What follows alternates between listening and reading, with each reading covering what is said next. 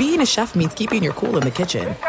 And with Resi Priority Notify and Global Dining Access through my Amex Platinum card, Right this way. it's nice to try someone else's food for a change. That's the powerful backing of American Express. Terms apply. Learn more at americanexpress.com/withAmex. At Bet365, we don't do ordinary. We believe that every sport should be epic. Every home run, every hit, every inning, every play. From the moments that are legendary to the ones that fly under the radar. See for yourself when you sign up today and get $150 in bonus bets when you bet just $5. Whatever the sport, whatever the moment, it's never ordinary at Bet365. 21 plus only. Must be present in Ohio. If you or someone you know has a gambling problem and wants help, call 1-800-GAMBLER. Terms and conditions apply. From BBC Radio 4, Britain's biggest paranormal podcast is going on a road trip. I thought in that moment, oh my God, we've summoned something from this board. This is Uncanny USA. He says, somebody's in the house, and I screamed. Listen to Uncanny USA wherever you get your BBC podcasts, if you dare.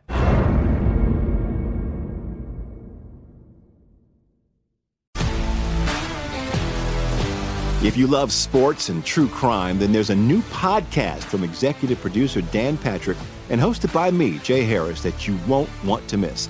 Playing Dirty: Sports Scandals. Each week, I'm squeezing the juiciest details from some of the biggest sports scandals ever. I'm talking Marcus Dixon, Olympic gymnastics, Cain Velasquez, salacious Super Bowl-level scandals. Join me on the dark side of sports by listening to Playing Dirty: Sports Scandals on the iHeartRadio app, Apple Podcasts, or wherever you get your podcasts. Walkie Talkies is a production of iHeartRadio and the College Athletes Network. Hey, Mo! It ain't game day! It's game time! It ain't game day! It's game time! Hell yeah!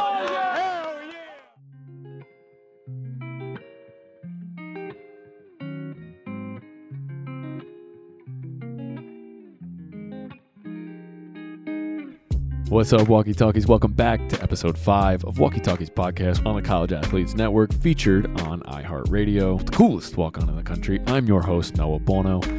So my first two favors of the show before we get into the interview is, I'm sure you can already guess, is to please make sure you are subscribed and downloaded to Walkie Talkies podcast. And secondly is to please leave the show a review if you'd be so kind. Just a couple stars, maybe even write something if you feel like it. It's a really big help for the show, so I'd really appreciate that. And now that I'm done begging you, let's get into today's episode. Today's episode's a banger, straight up banger. That's what it is. Today's episode is with Jeremy Sallee, who is currently the head of design for Puma basketball and was a former walk-on with the University of Akron back in 2006 up to 2009 under my former coach at Duquesne, Keith Dambrot, who is an Akron legend. So Jeremy started his career at a D3 school, Case Western, for a year, played basketball there before transferring to Akron to become a walk-on. And that's kind of where the episode will start when I introduce the interview. But just some quick side notes for what else you can expect to hear. The episode starts off with his walk-on journey and the hardships and details of it and how tough it was. He talks about being given a scholarship, but how it didn't really feel like he was given one, why that was. He then touches on his experiences with LeBron James and his memories of being around him and just how cool that was. He talks about how the Puma opportunity came about for him, why he chose them over some other big-name brands, what it was like working with J. Cole, LaMelo Ball, and designing shoes for the two of them, and his motivation to now knock Nike's head off now that he's in the position he's in, which I thought was great. There's so much more mixed in there too about his business he started along the way. Him having 3 degrees in fashion design, graphic design, and business, which is incredible. And just what he learned and took with him into his career from being a walk-on. Really cool stuff. So you know what time it is, people. It's time for me to shut the hell up, get the hell out of the way, and give you my full conversation with former walk-on from the University of Akron basketball team and now head of design with Puma basketball, Jeremy Sallee. So you started off at a Division III school. You went to Case Western Reserve, which is a Division III school out in Ohio. You end up, after averaging your freshman year 9 points, 4 assists per game, you end up going to transfer to University of Akron under Coach Keith Dambrot. And this was 2005 through 2008. And what went into that decision? You were playing at a D3 school. You were getting minutes. You were like pretty much a a big focal point of the team at a young age. And then you decided to take the D1 route, the walk-on route. What kind of went into that decision, and how'd that opportunity come about for you? In terms of the decision, I mean, when I was in high school, I got recruited by a lot of Ivy League schools. So it was like, my parents were also going through a divorce. So it was like, I wanted to stay close to home at that year. So the original goal was to go to Case Western and then transfer to Seton Hall, which I had a coach that I played with or had a camp with in high school that was going to let me play there. And, you know, Case Western was great. I got a lot of good friends from there. Had a good time. I was never a scorer in high school. So it was like at Case, I actually got to expand that part of my game a little bit. And again, I mean, it didn't really translate the next level, but that was probably the most fun offensive year of my career, just because it was just easy. It was easier. And I just had a good time. I was just having a good time at that point. Right. But I'm smart. I was smart coming out of high school. So like Yale and Harvard and all those, and Penn and Army. And like, you know, those are the schools I went to visit, and they wouldn't give full scholarships. So it was like half scholarship, plus they didn't give scholarships for the things I wanted to do, which was design shoes. So it was like wasting money at the same time. So I ended up at Case Western because they had a pre-architecture degree, and it was cool. In terms of like the transfer, I knew I was leaving after that first year. And my uncle worked in janitorial services at Akron, and and I guess Coach D knew. I don't know if they knew each other, or I don't know how he got me into the open gym, but there's an open gym, and he said you come down and go to the open gym, and I came in and played good at the open gym. Obviously, I played hard defense, probably harder than everybody else, just because you want to put your best foot forward. And they had just lost, what was his name? Oh man, Mario. He was another little defender. He was smaller than me, but he was like a little scrappy defender dude that was on the team. And I felt like it was like a replacement, almost like they saw that I could be that type of dude for the team, and play good. Apparently Rome might have vouched for me after the open gym. Romeo Travis. Rome vouched for me after the open gym, and they hit me up when I was at Disney World with my family. Like a couple weeks later, I was like, "You can come play," and I was like, "What?" So I was literally at Disney World. That's the last time I was at Disney World. I remember that. Was crazy. It was a good day. So, I mean, you knew you were going to come in there and be a walk-on. Did you not care that it was a walk-on title? Did you kind of know what that even meant? Or like, it was just like, I'm just going here to hoop. I don't really give a shit about this title. Like, it is what it is. Like how did that kind of work out for you? Yeah, I didn't really, I mean, it was never, for me, it was like, I could have went and played somewhere on half scholarship at one of those other schools, right? But I couldn't do what I wanted to do after basketball. So it was like, this was a nice happy medium. And, when you're young, I just didn't understand, you just don't know when you're young. You laugh at like when Bucknell sends you letters and wants you to come visit and all that stuff. Bucknell went to the tournament that year. I got to Akron. So it was like, I could have been at Bucknell. So it was like, all these things you just didn't understand. If you had, 2020, it's you just didn't know what you're getting yourself in. You're so young and stupid at that point. It's like you could have went anywhere. But, as in terms of the walk-on, I just want to play Division I basketball. So it's like I could care less who I was playing for, how I was going to get to that point. I probably didn't understand what it was going to be like, for sure. But, I was ready for whatever at that point. How long do you think like you were there for until you kind of got an understanding of what it was actually going to be like for the rest of your, 3 years there? Like, did it click at any point? I mean, the first year was a redshirt year. So that was probably the best thing that happened was I got to redshirt with the rest of the incoming freshmen the next year. And I lived with them in the freshman dorm and all that. So it was like starting over. So that was nice. So we got to all like come together and like, be redshirts together and learn together and catch up with the speed of the game together. And, you start to understand. That's when you understand when you finally get to it. The first week of conditioning was obviously awful. The mile test and all that stuff that we got to do. I went home every weekend. I drove for 4 hours every weekend just because I was like, it was so terrible compared to what I've been used to. Yeah. And high school was terrible, but that first year Case Western, everything was easy. So it was like, I had got to get back into, the terribleness of training again. Right. And you're referring to the training during your redshirt year, that being terrible. That's what you're. Well, it was just conditioning. Conditioning was what really got me. Right, You know, right. practice was fine, but conditioning was like, Mm-hmm. it was a whole nother, I was back to the, terrible. It was, I just, Yeah, I hear it's been a man. long time. Yeah, you've been through it, so you know. Man, we were running the mile this past summer, and I was like, and I'm a year 5 last rodeo. I'm like, I cannot wait to never be put back on this track Ever. and told to run this damn mile. Exactly. Um, It was terrible. So after sitting out your first year, you actually played in 19 games in what was considered your junior year, but redshirt sophomore year, 2006-2007 season. So, like, it's not very common for a walk-on to get in a game and be considered a backup, be considered some sort of role player, unless you're, team's getting blown out or you guys are blowing them out.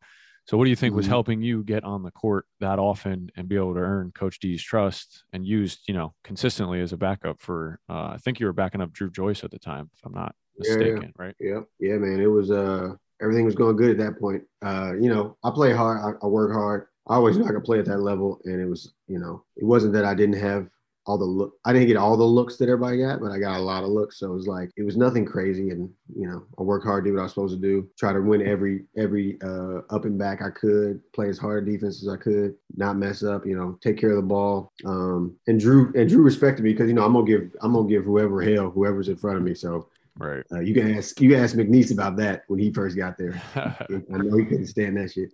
But it was good, man. It was just playing hard. Just got in position. Drew trusted me. Drew vouched for me at senior night after the season was over. He said we got a good point guard in Salih. I was like, oh, this might happen. So, but that's the part of the walk-on life. It didn't actually happen like I thought it was going to be. Right. So you definitely earned some sort of trust and like a relationship with Coach D and the rest of the staff for them to be vouching for you and your starting point guard at the time to be vouching for you to get in the lineup. So what do you think, like what kind of went south for you in terms of like not getting maybe what you ultimately set out to get while you were there? Like, do you have anything in mind? Like what do you think maybe went wrong? What didn't go the way you thought it would go? I mean, for me, it's still like I still think there's politics within basketball, especially at that level. There's still like, scholarship players that are coming in and that, the coaches have brought in that they want to get on the court to, I got a scholarship after that year, but with the scholarship came the stipulation of you have to do whatever we say do. And, when you get it, you're like, I'll do whatever you want me to do. But what that meant was for me to be a forever a real walk-on and not be the guy after that was coming up. Wow. They gave you a scholarship, going into your senior year? Yeah, my last year. After the year I played, after my redshirt year, I played that next year. I got a scholarship for the last year. Oh, wow. But you were still pretty much a walk-on, even though they're now paying for your tuition. That was looking back at it. It's like, that was the point. I remember he said, I'm going to give you a scholarship, but you got to do exactly what we say you do. And with that came, even if you're doing better than somebody else, you got to sit there and take it like a man. You got to take it like a champ, right? And just be there for the team and do what you got to do. And that was like, for me, was the turning point because like I said, everything was going good the year. The Drew left, and I felt like that was going to be my time. I got in the weight room all summer that year. I was running miles, but it was a good year. And then I actually started the first game of the season. The first real game, not the exhibition game, like the first.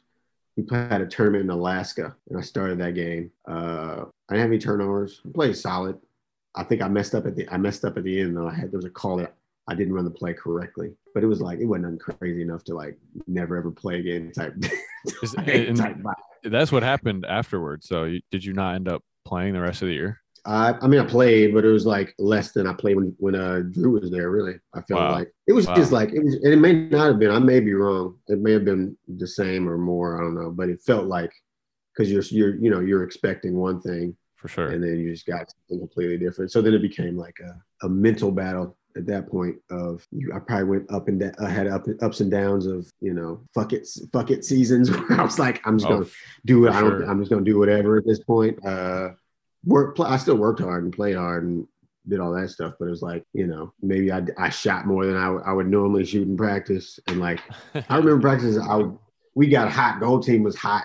We would be hot and we would just clowning the whole time and just killing the other team every once in a while. And you just have it's just a different mental thing. You just got to kind of like get through it at that point. So. Right. That's what I was going to ask next is like, how did I mean, even though you weren't technically a walk-on, but how did that whole walk-on into scholarship was still kind of a walk-on? How did that, in the moment, were you hating it? Were you loving it? A little bit of both, or towards that last year you were, you said a couple moments you had the fuck it mentality, but like where ultimately were you landing in that last year? Like, I can't wait for this shit to be over, like, and move on. Like, last year was definitely the worst year. It was definitely the worst year. It was like, and I did other stuff. So like a lot of people, most of our team, all we did was play basketball. Like, but I did other stuff, right? So I had classes that I had to take to graduate on time. So I ended up staying another year because I had to do practice in the mornings and couldn't take the classes I needed to take, right? So I like sacrificed that stuff, obviously. So I had another year of eligibility, obviously, but I didn't do it because of that fact and because I was mentally like being overlooked. So it was like, that was definitely the worst year. But I had met my now wife at that point. So that made it a little bit better. But it was tough, man. It was tough. There wasn't really nothing. I hear you. What can you job. Yeah, it's a full-time unpaid, pretty much. Yeah. But can you try to paint, for people listening, just a little bit of a picture of like, when you say, man, it was just hard. Like, I wanted to just needed something else. Like, I was being overlooked. Like, was it the being overlooked part that was really just like I'm tired, you're tired of this, you want to, move into a field or focus on the things you were now doing, but at the time going to be doing, you wanted to focus on that more? Like, just kind of paint that picture of what you mean. I mean, it was like, you knew, I'm a winner. So like, and Coach D knows it. You can ask Coach D. Coach D knows I'm a winner. He said that. He knows Salih's a winner. But it was like knowing that, but also knowing that you weren't going to get an opportunity to do what you know you could do.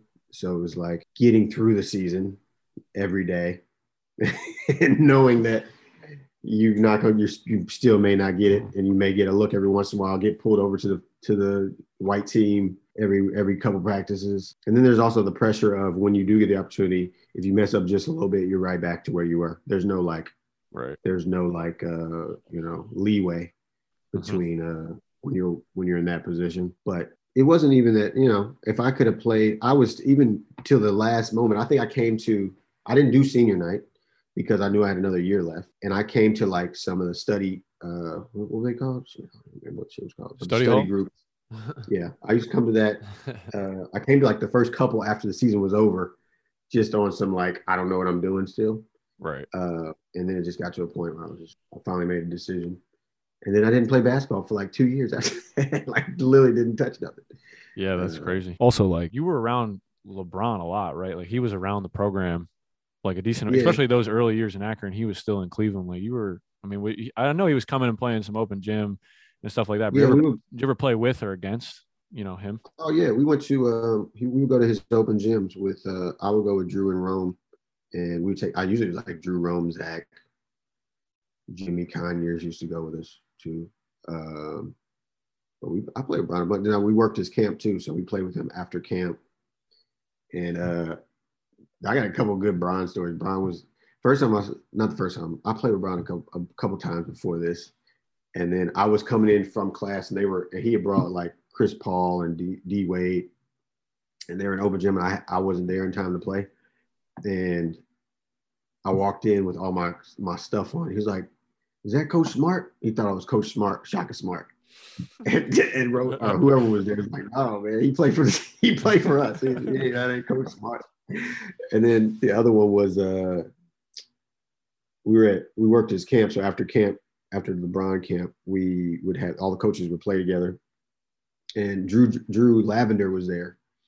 You know Drew Lavender? Mm-mm.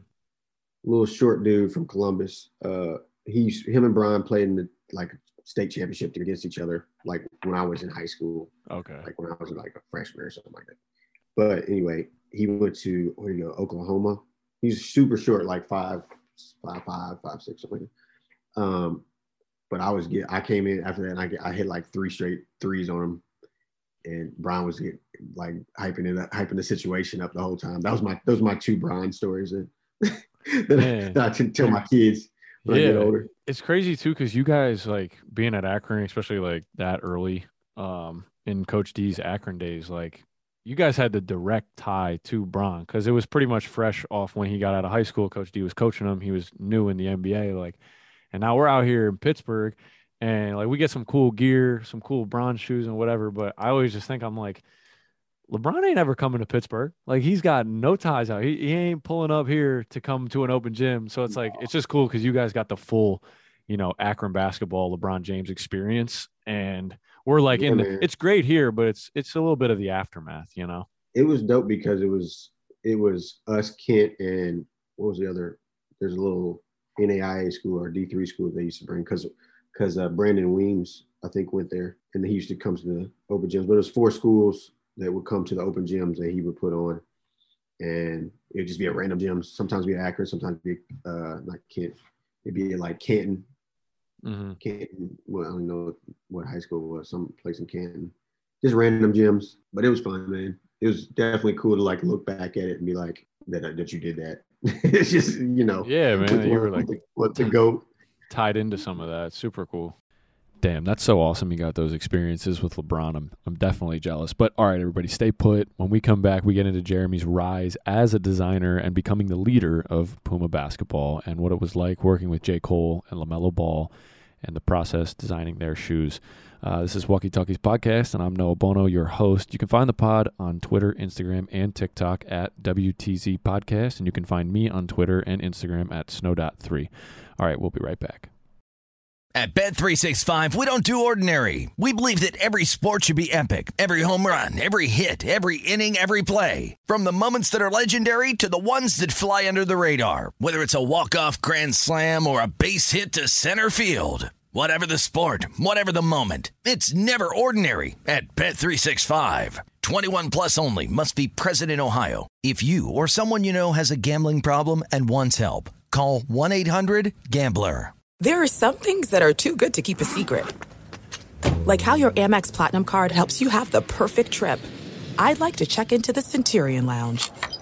Or how it seems like you always get those hard-to-snag tables. Ooh, yum. And how you get the most out of select can't-miss events. With access to the Centurion Lounge, Resi Priority Notified, and Amex card member benefits at select events, you'll have to share. That's the powerful backing of American Express. Terms apply. Learn more at americanexpress.com/withAmex. I'm Katya Adler, host of The Global Story. Over the last 25 years, I've covered conflicts in the Middle East, political and economic crises in Europe, drug cartels in Mexico.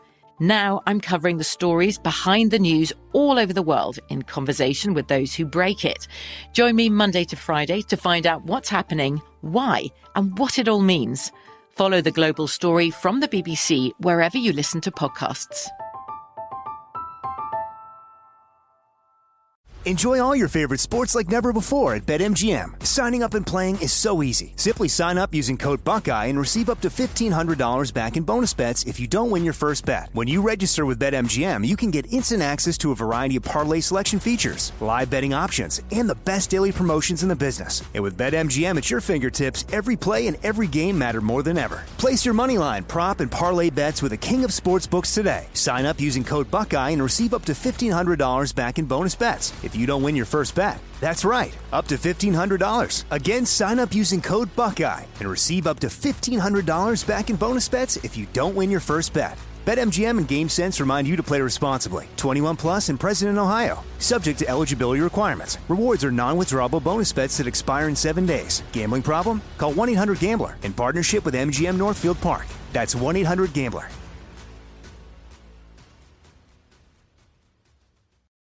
Guess who? Walkie Talkies Podcast on the College Athletes Network is back, and I'm your host, Noah Bono.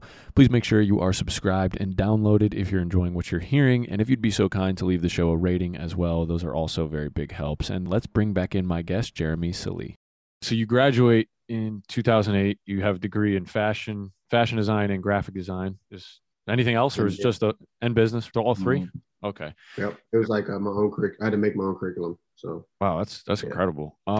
So you end up working a couple internships and you're a freelance shoe designer, and time period wise for listeners, this is like before 2010, this was like the start of your grind. So take us through like stepping away from the game of basketball, hanging up the shoes, and how this next journey kind of started for you, and the transition you had to make from the college basketball world as a walk-on and, even just being a college athlete in general, into this current career you're in right now. I think the the time off was like, I don't know if it was needed, but it was like it was like almost I was disgusted by the game at that point. I was just like pissed off at the game, so I just didn't play I didn't touch the ball for like a year at least. But when I got to Reebok, there was a court there, so I started playing again. But just in terms of like the transition from college to that environment, the big thing probably that came from that was how hard we worked in college and in the Division I athletics in general, and just like how hard it is. Right. It transitioned well in terms of how hard I worked in the design industry. So while everybody else I would do a shoe a day. I would design a shoe a day and put it up on my board at my little cubicle when I was an apprentice at Reebok, and nobody else did that. And that's how I got a job halfway through the apprenticeship and got a bunch of new shoes that came earlier than anybody else had ever had shoes for the apprenticeship program. So, it was more like a work ethic thing more than anything. It was like, you learned how to survive the adversity of not getting what you wanted. And if you don't get what you want, you just keep grinding at it type vibe. That probably translated really well over to the apprenticeship at Reebok. That was probably the biggest thing. So you work for Reebok and you're a senior footwear designer and manager for 7 years. And you go to Ralph Lauren for a year and a half before you ultimately land what I would consider the big one. In 2018, Puma starts their little rebirth in Puma basketball, Puma hoops. They're trying to get back into the mix, and I don't know exactly when you got hired. I think it was 2019, around there, but they chose you to be at the helm of those designs and pretty much the whole vision. So how did that ultimately come about for you to kind of lead the charge for Puma hoops? Well, I was in New York at Ralph Lauren. I hadn't played basketball since I left Reebok, which was like a year before, and I tore my Achilles that day. Damn. I went to play basketball. So it was terrible. And I had a kid my kid was on the way. He was due like a month before I tore my Achilles, or a month after I tore my Achilles. And we had to move out of our apartment. So it was like a lot of stuff. It was terrible. It was terrible times. What year is this? What year are we in? That was 2018, August 2018. So August 2018 is for my Achilles. My son is due October, the end of October, November timeframe. We got to move our apartment. So I got to pay somebody to pack up the apartment now because my wife's pregnant and I can't move. I have surgery. I also have started a brand and like some other stuff in between those two. So I was used to like just going and doing a bunch of stuff. So at this point, when I have surgery, you have to be on your back for like a month basically. And it's awful for somebody that doesn't like to just sit around.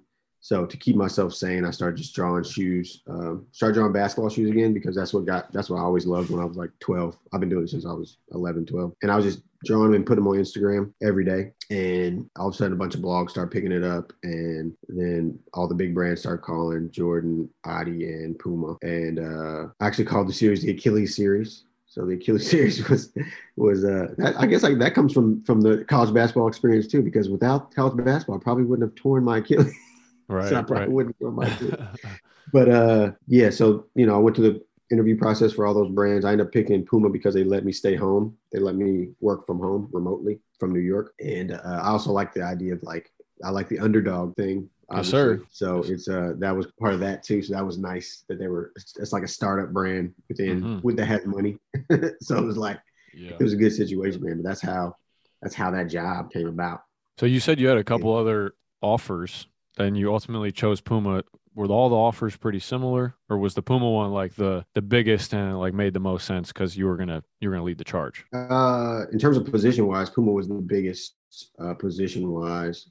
The other ones were still big jobs, but this was the best opportunity to lead everything. Right. So it was the one. And actually, the guy who hired me was what worked with me at Reebok, Ryan Cross. He worked with me at Reebok and was at Puma for like a hot second, and he told him I could get it done, and it worked out, man. So let's rewind way back. You said you've been drawing since you were 12 years old. Drawing anything? Like how did you kind of, like, if you want to talk about how you really got into drawing, how this became a passion for you that now it's ultimately a career for you, and where it kind of originated from? Yeah, man. I've been drawing since I've been drawing, like, I guess the first stuff I drew was like video game type stuff. I wanted to be a video game designer when I was like 7. I used to draw a bunch of floor plans and like schematic stuff for like architecture and interior design and cartoons. I like cartoons. And then as I got into basketball, I started to draw shoes. So I remember being 11, the questions had just come out, and we're going to AAU tournament with my best friend. And I was like, I got the black questions, the ones that nobody really wanted, the ones with black and gold, but everybody wanted the white with the red toe or the white with the blue toe. I couldn't get those. They sold out. So I was pissed. I was like, I could have done these better than, I could make Reebok better. That was a literal quote from that car ride when I was 11. So when I got the Reebok job, my boy hit me up, was like, do you remember we were in the car and you said you could make Reebok better? I was like, yeah, man, God is crazy. This is nuts. So it's been written for a while, but yeah, I've been drawing shoes since I was like 11. That's when I started. Awesome. I wasn't any good until I got to college, but yeah, but it's funny because like when I talk to anybody who has like, I mean, obviously you have like a very high level of artistic ability, but when I talk to anybody who is capable of like drawing or painting or graffiti, whatever it might be, I'm like, wow, I am so challenged. Like I literally, bro, I cannot put anything together on a piece of paper. Like I've been trying to work on some like small merchandise ideas, and I don't know, I had this idea with an igloo, and I'm like, how do you draw an igloo? Like, and I'm doing like, it was embarrassing. And I was, and it's like every time I pick up the pen, but I really like, I love like when I see people can draw and put stuff in their brain on the piece of paper, because I can see the image in my head, but then you try to transfer it to paper, and it's like, dude, put that shit down. Yep. It's one of those God-given abilities, because J. Cole I worked with J. Cole a lot at Puma, and he said that one time. He's like, how do you come up with this? I was like, it's the same way you come up with like how you write and rap. So like, it's just a thing that I don't know why I'm good at it, but it just happened that way. Like, it's not me. It just, somebody gave me this. Right. So that's what that is, man. It's not I don't know. I can't. Right. Like, it's not something, to me, it feels like it's not something you're going to really sit down and practice. Like, yeah, you can probably do it more and learn techniques and stuff, but like, if you have that vision, and then someone kind of starts teaching you certain elements to drawing and stuff, and then you get, really, really good. But like, if I'd sat down and practiced drawing, I still would not be good at it. And I can confidently say that I will always suck at drawing. That's what it is. All right. The funny thing is, a lot of design, there's like different types of designers. So there's like designers that are like creative and can draw. There's designers that can just draw. So they can like, recreate something they see, or there's like, then there's blends of all these things. There's levels of all this. So it is you could learn to draw. You may not be able to take your ideas and make them into something, but you could practice something, just like you can go out and get shots up and learn to do a straight line. No doubt. No doubt. It's different. It's different. All right, I swear, directly after this break, Jeremy is going to talk about his work with LaMelo Ball and J. Cole and that entire process. So stay put. Walkie Talkies podcast on the College Athletes Network, featured on iHeartRadio. We'll be right back. At Bet365, we don't do ordinary. We believe that every sport should be epic. Every home run, every hit, every inning, every play. From the moments that are legendary to the ones that fly under the radar. See for yourself when you sign up today and get $150 in bonus bets when you bet just $5. Whatever the sport, whatever the moment, it's never ordinary at Bet365. 21 plus only. Must be present in Ohio. If you or someone you know has a gambling problem and wants help, call 1-800-GAMBLER. Terms and conditions apply. There are some things that are too good to keep a secret. Like how your Amex Platinum card helps you have the perfect trip. I'd like to check into the Centurion Lounge. Or how it seems like you always get those hard-to-snag tables. Ooh, yum. And how you get the most out of select can't-miss events. With access to the Centurion Lounge, Resi Priority Notified, and Amex card member benefits at select events, you'll have to share. That's the powerful backing of American Express. Terms apply. Learn more at americanexpress.com/withAmex. From BBC Radio 4, Britain's biggest paranormal podcast is going on a road trip. I thought in that moment, oh my God, we've summoned something from this board. This is Uncanny USA. He says, somebody's in the house, and I screamed. Listen to Uncanny USA wherever you get your BBC podcasts, if you dare.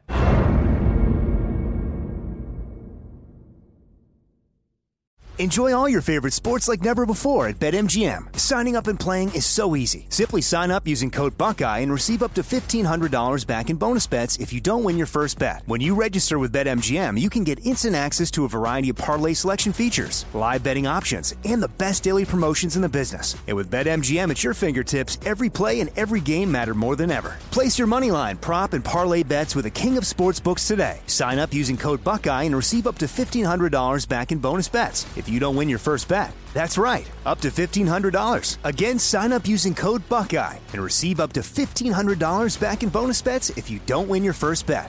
BetMGM and GameSense remind you to play responsibly. 21 plus and present in Ohio. Subject to eligibility requirements. Rewards are non-withdrawable bonus bets that expire in 7 days. Gambling problem? Call 1-800-GAMBLER in partnership with MGM Northfield Park. That's 1-800-GAMBLER. All right, and we're back. This is Walkie Talkies Podcast on the College Athletes Network, and I'm your host, Noah Bono. Again, make sure you are subscribed to the podcast, and please, if you'd be so kind, leave a review. It's much appreciated. And now let's bring back in Jeremy and talk about his work with J. Cole and LaMelo Ball. So you mentioned J. Cole. I wanted to ask you about, you worked with him on the RS Dreamer series, and you work with LaMelo Ball.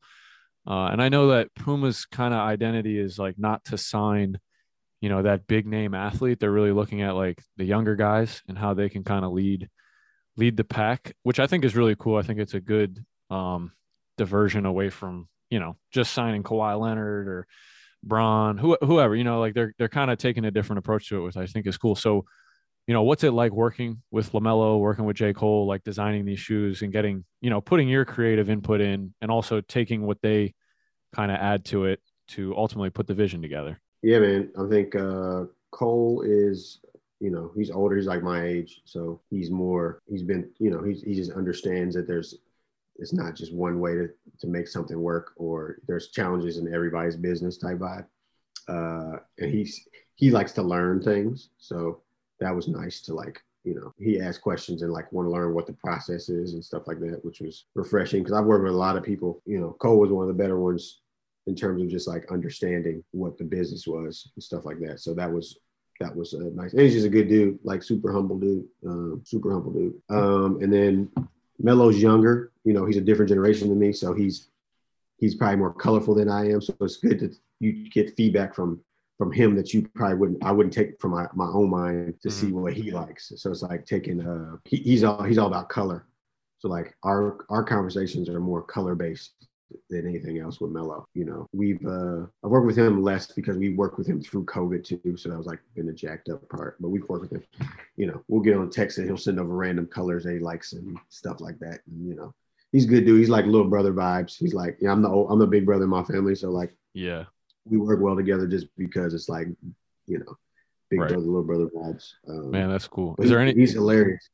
Oh, I bet, man. I remember watching Ball in the Family when he was 15. I'm like, what are we going to do when this guy's 20, 21? He's in the NBA. He's funny. He's good people, though. He's good people. Yeah. So do you work, I'm trying to look it up and stuff. It's not as easy as I thought it would be trying to figure out who with Puma has signature shoe deals. So I know there's the Dreamer series. There's the Melo Ball shoes. Is there anybody else who has shoes out or coming out that you're also working on? No, I mean the Clyde was the original signature shoe that we still do Clyde stuff, obviously. There's stuff I can't talk about yet. So there's stuff that's coming that you'll see, but cool. I can't put it out there yet. Yeah, no worries. So I do want to ask about I mentioned, Puma signed the deal with Mikey Williams. I don't know if this goes into what you can't talk about, totally fine.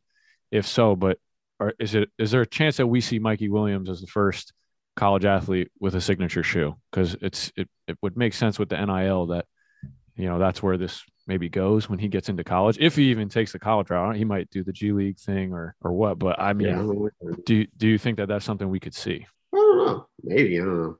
I couldn't tell you. Even if I wanted to, I couldn't tell you actually. But yeah, from my response, I tell I couldn't tell you what we were going to do. Cool. Yeah. So it's still new, so we'll see what happens. Right. So another interesting thing is you love to draw. You've been drawing since you were 12. You played basketball. Now you're designing shoes for basketball players to wear and perform in. Was this sort of the long-term goal when you were younger to be where you are at, or just something along these lines? Like what you imagined, 10, 15, 20 years ago? Is that what you've gotten now? Or is this something completely different than what you had thought? No, this is it. This is it. It's probably more than it, really. When you're that young, all you want is somebody to wear your shoe in real life. Like, that's all you want, is have a real shoe that's a physical thing that you can touch. And now it's, that's every shoe designer's original dream. And then you get to it and you get to, I'm super blessed. Man. God is good. I can't, I have no complaints about where I'm at. And I never thought I could go this far in real life. I didn't know it was a thing. When you're that young, you're like, yeah, somebody draws these shoes. I want to be Tinker Hatfield, who's the designer of all the Jordans, well, most of the Jordans. And that's all we knew at that point. So just getting to design a shoe that came out was the whole dream at that stage. Right. Now the dream is to take this brand that wasn't known for basketball and make it better than the rest of the brands that do basketball all day. Yeah, I think that's the coolest part is like, when I used to think of Puma for the longest time. So I graduated high school in 2017. Puma Hoops kind of started establishing itself around 2018. Like up until that point, maybe up until like 2000, I think it was maybe the pandemic. I don't remember when I first heard like there was going to be a Puma shoe line, but for the longest time, like Puma to me was always like, nah, I'm cool. Like I won't even wear Puma socks. Like I'm not fucking with that. But to be honest, before I even knew who you were and the Akron tie to, my Duquesne tie, whatever, like, before I even knew any of that, didn't know who the shoe designer was for Puma. And I'm seeing like some of these cool shoes coming out. I'm going, okay, well, once I get out of college and I'm not tied to any one brand, like I'm going to buy some Pumas because these actually look cool. They look comfortable. Like, so it was crazy the kind of 180 I did. And that's crazy that now I'm talking to the guy that is in charge of that 180. So I know you own your own business. It's called Freeman Platt. I have that right. It's your own company.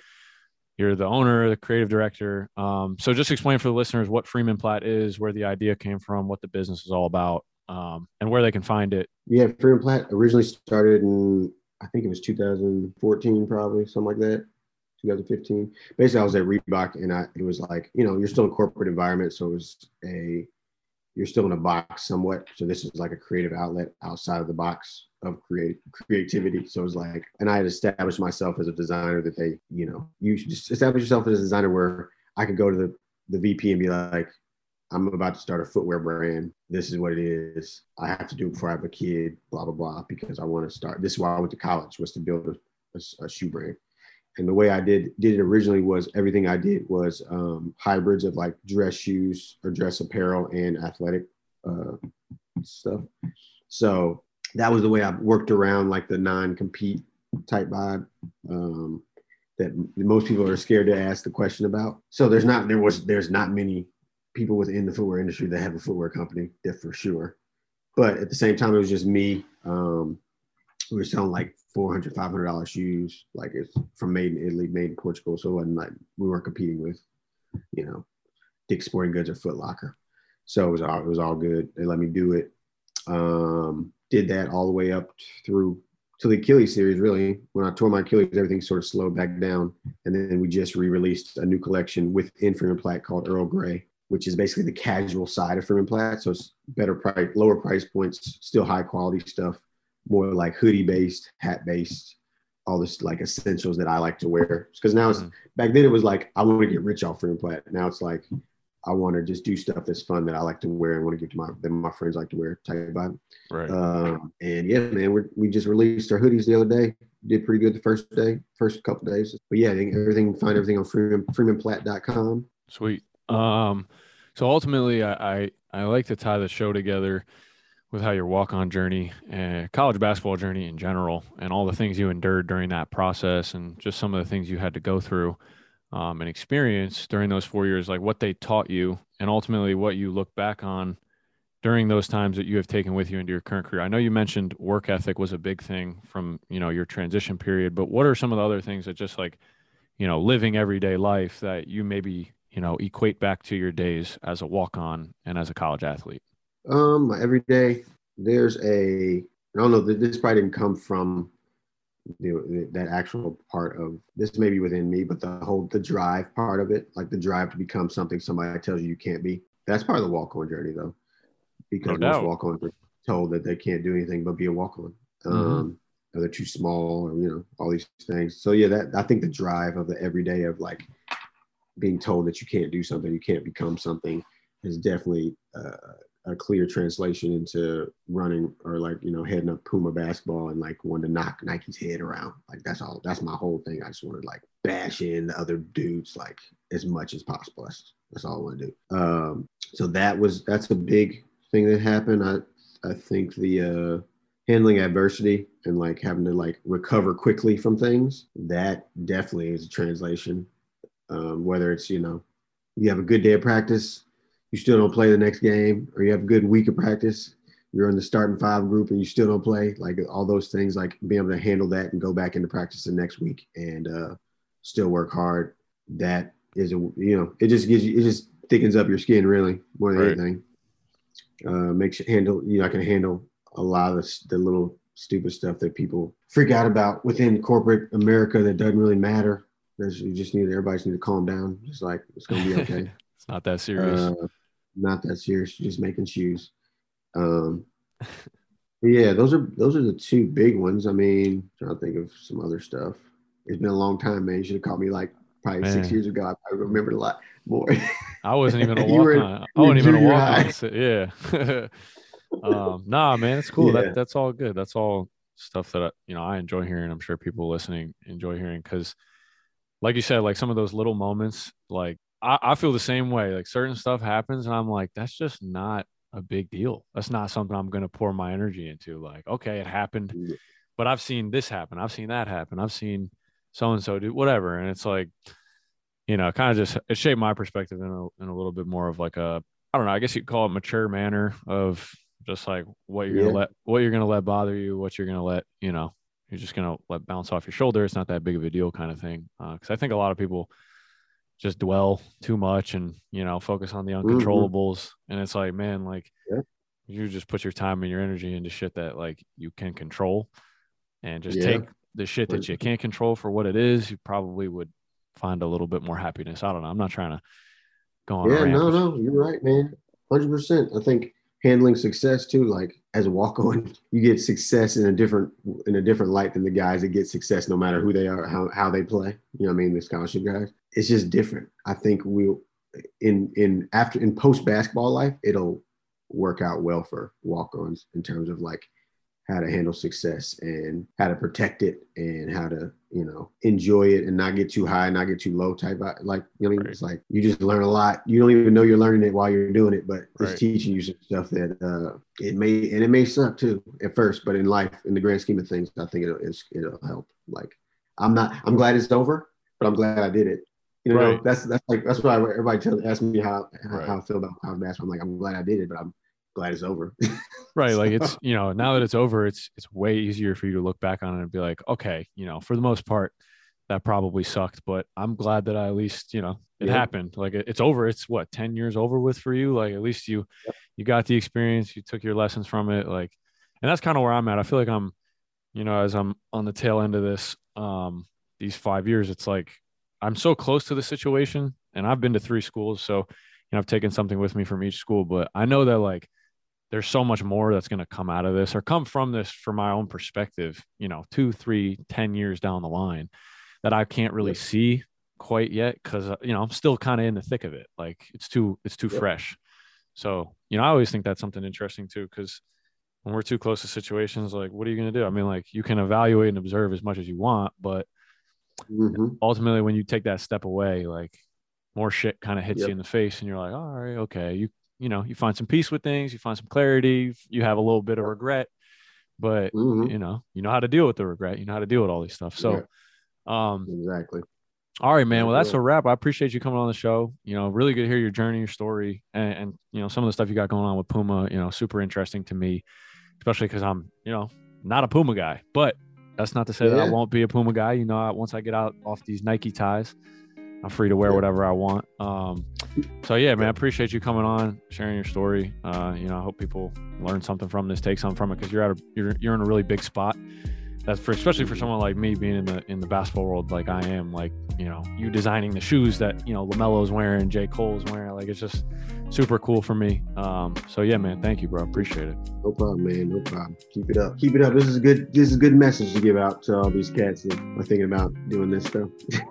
Right. Yeah. This walk on thing. Man, maybe if you could give them a blueprint, you know, before they get in and take the role, you know, maybe they can make a better decision. Cause I know I had no information, you know, going into it. I was just kind of just like, oh, I'm going to be on a Division I team. Okay, cool. You get there and you get punched right in the mouth right away. Yep. Every day. Yep. Every day.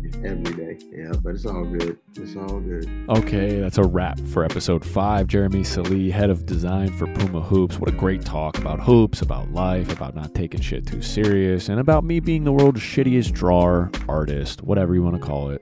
Really cool stuff. Really, though, I wish I could draw anyone looking to invest and maybe getting me the iPad with the pen so I can start practicing my skills on there. That'd be great. Thank you. I know you're probably thinking, why can't you just, you know, get a pad and a paper and do it on there? Yeah, well, I want the $500 device with the $220 pen. This is not an Apple endorsement or advertisement, but I want it. I want to draw on there. It just seems so much cooler and funner. Anyway, if you enjoyed this episode, please leave the show a review on Apple Podcasts or wherever you listen. Star it, rate it, write something. However you feel would really mean a lot to me. To get feedback. We love that. And please make sure you are subscribed to Walkie Talkies Podcast on the iHeartRadio app, Apple Podcast, or wherever you listen to your podcast so you don't miss any. It's like clockwork. Episode 6 will be out next Wednesday. So thank you all for listening, and I will see you then. Couple so cute.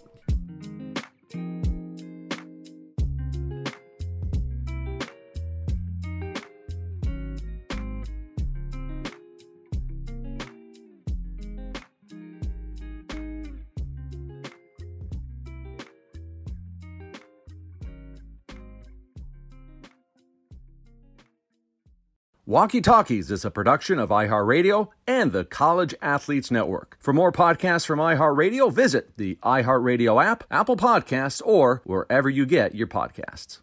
At Bet365, we don't do ordinary. We believe that every sport should be epic. Every home run, every hit, every inning, every play. From the moments that are legendary to the ones that fly under the radar. Whether it's a walk-off grand slam or a base hit to center field. Whatever the sport, whatever the moment, it's never ordinary at Bet365. 21 plus only. Must be present in Ohio. If you or someone you know has a gambling problem and wants help, call 1-800-GAMBLER. From BBC Radio 4, Britain's biggest paranormal podcast is going on a road trip. I thought in that moment, oh my God, we've summoned something from this board. This is Uncanny USA. He says, somebody's in the house, and I screamed. Listen to Uncanny USA wherever you get your BBC podcasts, if you dare.